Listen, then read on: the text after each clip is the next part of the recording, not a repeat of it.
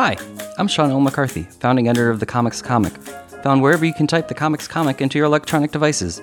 Welcome to Last Things First, the show that asks comedians about the historic lasts and firsts in their lives as their comedy careers have blossomed, from young people with dreams to adult people living those dreams, or still dreaming. Questions both big and small are asked and answered. It's hopefully both amusing and illuminating. Kate Berlant and John Early are unique characters in stand-up comedy, and yet you almost always see them together, whether it's in each other's half-hour specials for Netflix's The Characters, in their joint project for Vimeo 555, or on the bill together on shows from New York City to Los Angeles and stops in between.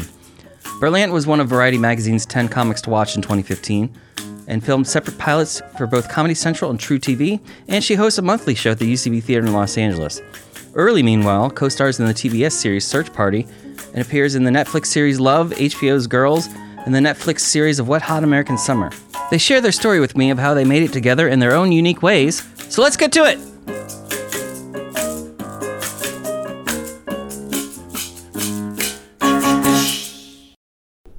Okay, Kate and John, it's, I was just saying, I've interviewed you both separately, but it's so nice to have you together. Thank you. Because it seems like most of your comedy, most of your work is collaborative. Yeah. We collaborate a lot. Oh my God, sorry. Let the record show John just went in for a kiss and I rejected him. Don't do that. When was the first time you guys met? We met about 5 years ago, which is yeah. crazy. Just through friends, and we just really time. automatically, very innocent time. Yeah. And we just very immediately were screaming with laughter and planning for our future. Yeah, yeah. Well, where were, you say it was innocent times, where were your careers at 5 years ago? I just more meant pre-Trump, like even pre-second term Obama. Yeah. But very innocently. Innocent career-wise too. Yeah, I had just started doing stand-up. I was out of theater school, and I had been working with a theater company that had come out of the program I was in, and it was just not a good fit for me. It was extremely earnest, and we were doing everything we did for some reason had banjos in it, and I just was I have to get out, and I had been making videos and putting them online and just begging people to put me on their shows. And then I was literally 6 months into doing stand-up, and then I had always been told by these mutual friends that I needed to see Kate do stand-up, and I saw her and I was like, oh boy. And yeah. Yeah. And I saw a video John made. It's called Kindergarten. It's unbelievable. Sent it to my mother, and she was like, you two look alike. It's beautiful. Yeah. And then I had been doing stand-up for, 5 or 6 years, I guess. Mm-hmm. And I felt and I was having a really good time, or I felt I was starting to do the cool shows in town. Yeah. And I can't remember career-wise. I had done nothing. But you were doing all the cool shows, and, yeah. and Reggie Watts was taking you under his wing. And yeah. I was having a very good, maybe I had gotten a Comedy Central comics to watch or something. No, not yet. No. Not yet. Time out New York Comics. Time out top 3. I was here we go. I was my God. it was you, am I ready? It was you, Michael Che, and who else? And James Adomian. Yeah. Oh. We were the 3.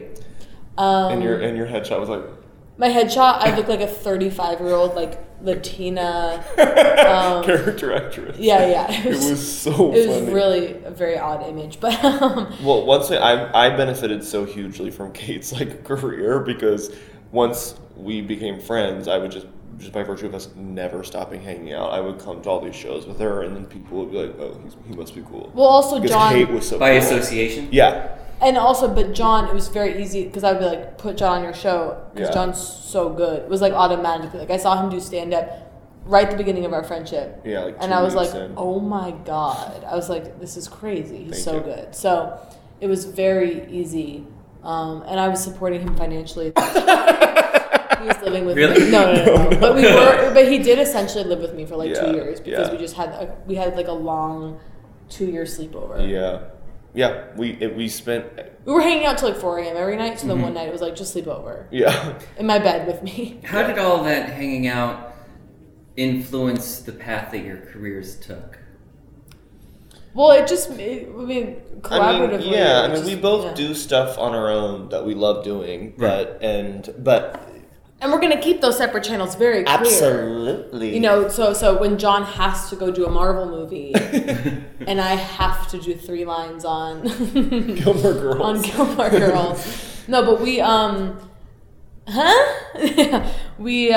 It's just very natural. It's like we wanted to do.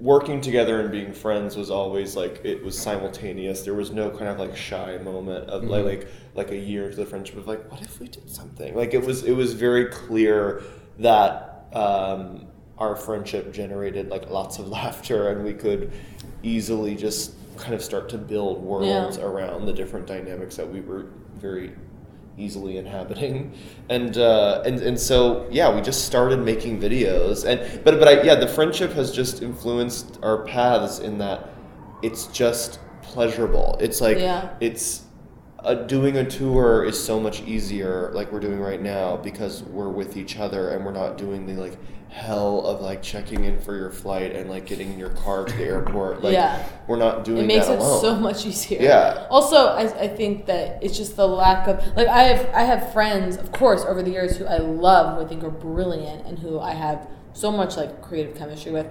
But John's the first relationship I've had where it's just effortless, or it's just like, or not even that it's effortless, but it just happens. Like I have like.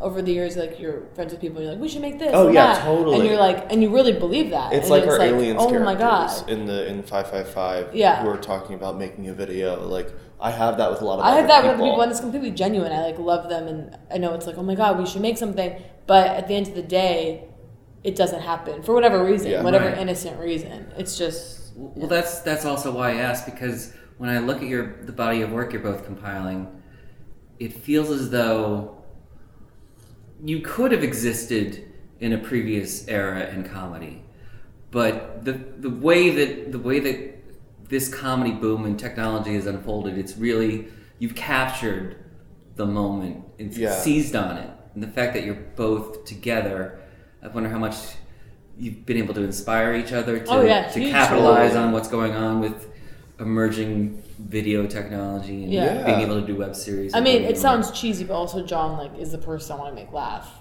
the most, and vice versa. So it's like it's like the barometer. I'm like, John. No, that is true. Like we really have benefited from this kind of just extremely vast internet era, like banana phone. Yeah. Well, that's this new chapter, I feel, for us. Like Facebook Live. We just did our first Facebook Live 5 minutes ago. Already thrilled. No, but I think when we first started making videos, the goal was like we were seeing a lot of kind of hastily made like comedy videos that were just about like dating in Brooklyn, and so we were excited as friends to make stuff that was like more like lush, and like we always felt like if you have the internet where there are literally no rules, you have no network telling you no or giving you notes or making you change anything. So it's like, why is everyone making stuff that just looks like network television? Like people are just trying to make things to then eventually get shows, rather than approaching it from like, you have total creative freedom. You have no limits on time.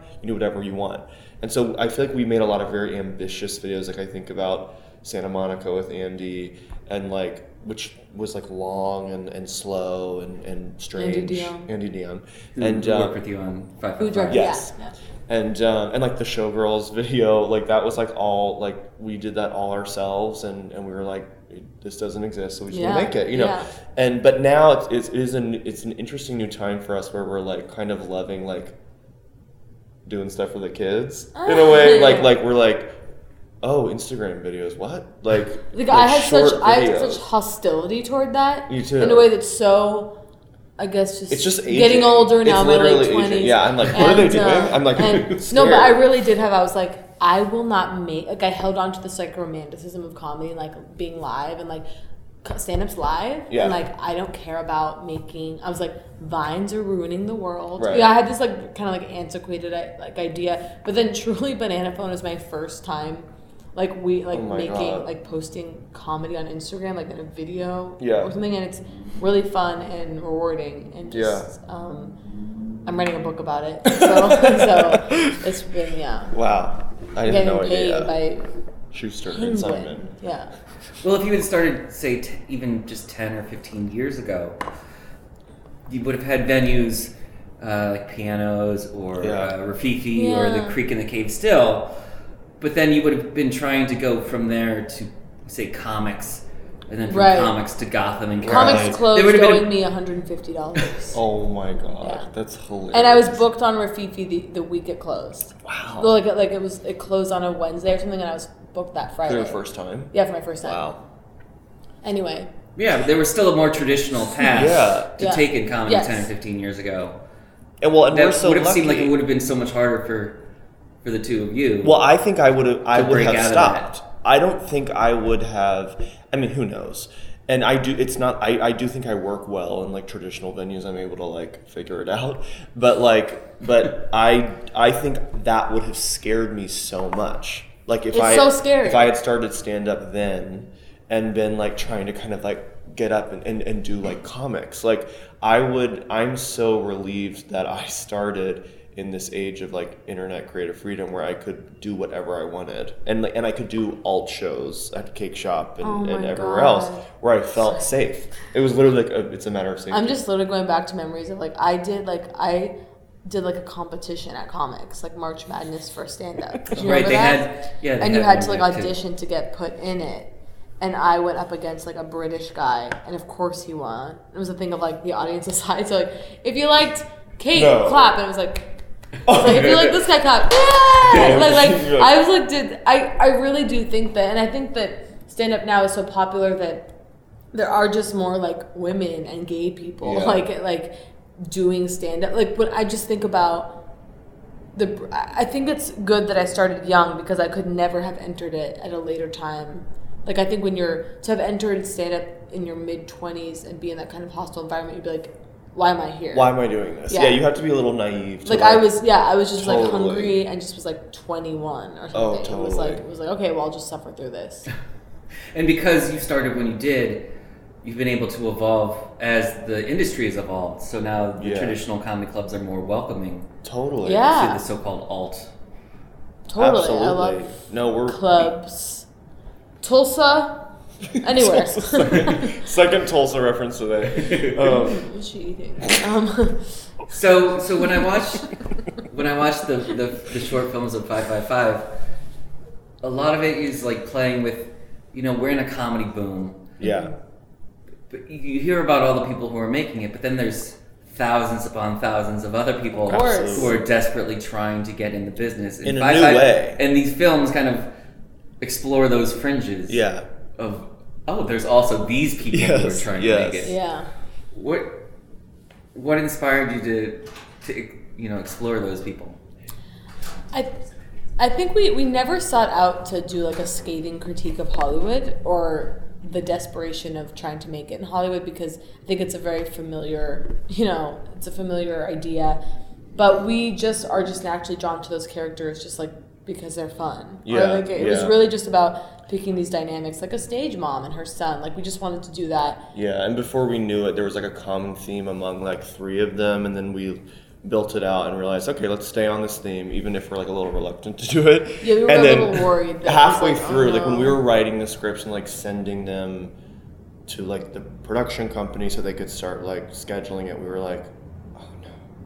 We were like, we've made a critique of Hollywood and we didn't mean to, like, because we have nothing to say about that. It's like my fear with my character special. I was like annoyed, but also like, oh yeah, of course. Like I was never like, the art world is fake, and we need to. It's like and then I was like paralyzed with fear because I was like, oh no, do people think that I'm making a remarkable statement about modern art being vapid? Like, I just wanted to play that character, that archetype, because it's fun. Absolutely. So John mentioned that about your stand-up character in your half hour. Totally. It wasn't trying to make a statement about absolutely about like club comics or like I love just like her killing and like I wanted to do that. Yeah, I just wanted to like Yeah, so there, that was unintentional, but it was more just about we saw this kind of the metaphor of Hollywood as like I mean, again, retrospectively, we saw it as a good kind of foundation onto which Kate and I could play characters, the kind of characters we love, which are people like us who can like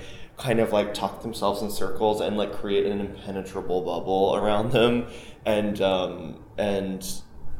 like I think about the actors on the bed in that scene and the way they're so able to like live their fantasies of themselves in front of each other, like kind of like sensitive, like sexy actors, you know.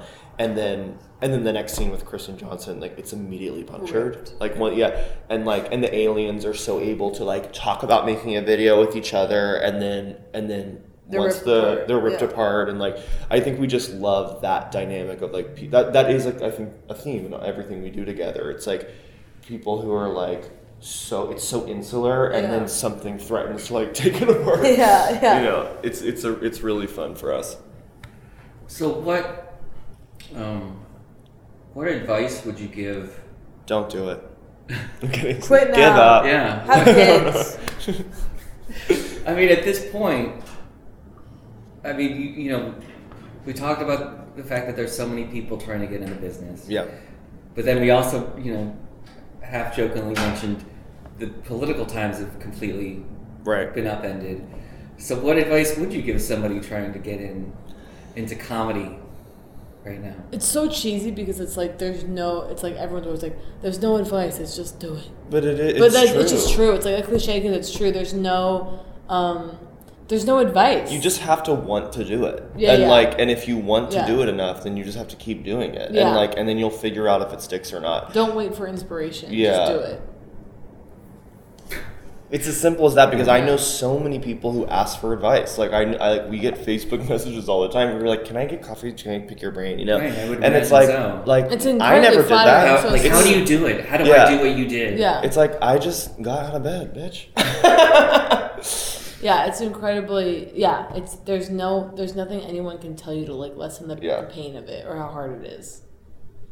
Well, I'm glad you too persevered. Thank you. Just go get into agriculture. We need farmers and teachers now. I know. That's good advice. Yeah. Honestly, get a ranch. Get over it.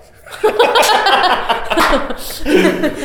That's the pull quote. That's so Thanks. funny. Get a ranch. Get over it. Thanks, you too. Last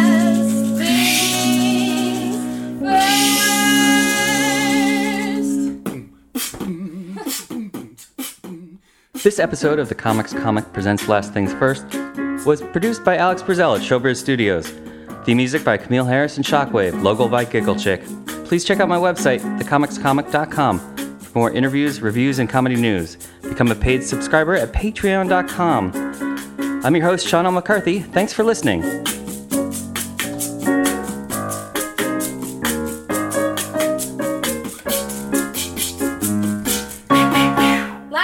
Last things first.